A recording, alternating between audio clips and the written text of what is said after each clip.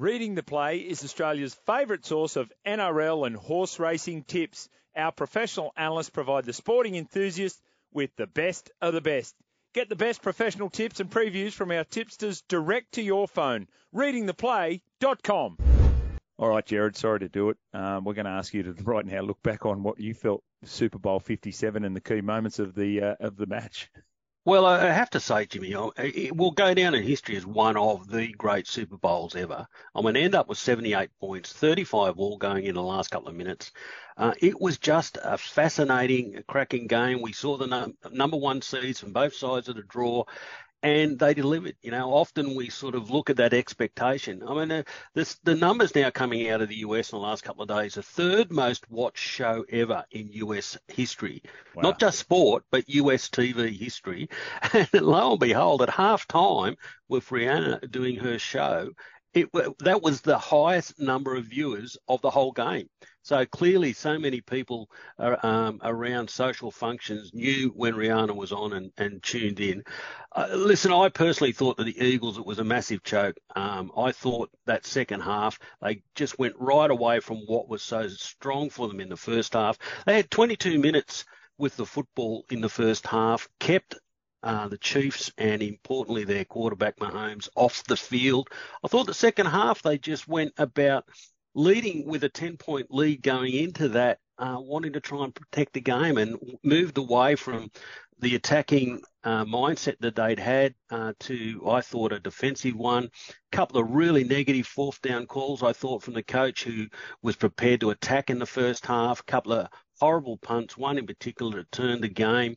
And the last thing you want to do is give Andy Reid and Mahomes an opportunity. Now, the one thing about Mahomes, I know that we love his flashing brilliance, but he just played a high percentage conservative game. He went 12 from 13 in the second half. The first three times that they got the ball, he scored touchdowns. And it was all about, let's just be really smart and wear this down and take it to the end. It always looked like it was going to be a last possession game. That's how it turned out. But I've got to take my cap off to Andy Reid. I thought he absolutely won half time. He got their heads right. His call plays in the second half clearly are outstanding. I mean, he'll go down as one of the great coaches of history in NFL. He's just an absolute outstanding character. I mean, I love the interview the day after about how did he celebrate. Well, you know, he always talks about having a cheeseburger or a pizza, and that's exactly what he did. He sat down with a nice pizza and with his family and had a chuckle. And, yeah, to the victor go to spoils, Jimmy. Looks like not the first time he sat down to a cheeseburger and a pizza too, just looking at Andy Reid. And the really interesting thing about it too, Tristan, is this, that Jalen Hurts comes out of that. And, yes, there was a really crucial fumble that in the end you could say cost them the Super Bowl. But he comes out of that as a losing quarterback and might have even enhanced his reputation, which is amazing for this young guy who is on the rise. You get the sense they'll be back there. Not easy to get back there, we know that. But you get the sense that Philadelphia will be back there. But the other thing you need to appreciate too, I think, is, you know, around Patrick Mahomes and the skill set and the athleticism and the ability to, you know, the sidearm passes and the accuracy and all of that. But you've got to appreciate the resilience. Remember when he first did that high ankle sprain, the desperation to get back into the game, and he got back into the game. And then there was a situation there in the Super Bowl. You thought, wow, if he's out, well, that's it. The game's over. The game's over. And again, he comes back into the game. And plays with that poise despite the fact he's got an injury. So what is he now? He's a two-time MVP. He's a two-time Super Bowl winner. He's played in 3 Super Bowls. You start looking at the side of the conference that he's in, and you could probably say they're going to be conference champions 5 out of the next 10 years. You're looking at a bloke who's going to put some incredible numbers up. Oh, for sure. And to be able to do it with the group of youngsters that they had playing this year, and with the draft picks they've got to come, it certainly looks like they've got a lot ahead of them as well. So it's exciting times for Kansas City fans. And you're right. I think Jalen Hurts, there was that crucial fumble, but he came back, and he even following that, he still made some crucial plays. Ultimately, it wasn't quite enough, but I certainly think he enhanced his reputation. So they're certainly going to be there or thereabouts going forward as well. But that injury right on halftime, like we did take quite a sizable bet on Kansas plus the start at halftime, and I was very comfortable laying that bet. Not that I probably ever felt that Mahomes was not going to come out in the second half. I thought he was, always going to be out there on the field, but I just thought his mobility and his movement would have to be impacted. And the run he made, I think it was on third down on the first drive in the third quarter. That just, I immediately changed my whole outlook on the game. At that point, you said, well, he's moving fine. Whether he was needled up or whatever the case was, it was just a fantastic and crucial run. And it just took all of the wind out of the Philly sails, because you'd have to imagine at halftime at their end, they're probably considering how they might have to play a different style, Patrick Mahomes. And obviously then when he ran the ball like he always did, it obviously put them back on the back foot. So that really, in my mind, put the impetus back on the Kansas City side of things. And yeah, they're certainly going to be very hard to beat over the next few years as well. Great season. Sorry, Jared. Well, just on the back of that, Jimmy, I mean, they had 10 rookies. There's only 11 guys that were in that list from when they won the Super Bowl 4 years ago. I mean, it's just been amazing list management, and to then get those young rookies to perform the way they have, and now, be able to come away with the Super Bowl. It's outstanding operation from top to bottom, not just Reid, but clearly, their GM, all of their list management. And I think they go, as Tristan just touched on, they go into this next draft with something like 10 or 11 high quality picks. I mean, gee. Yeah, and the owners too deserve credit. The Hunt family, they're another one of these, good ownership groups, know exactly what they're doing, turn it over to the people who are in those positions. So that all works from that point of view. That's right. Those 10 or 11 rookies from this year come back next year, and they're Super Bowl winners.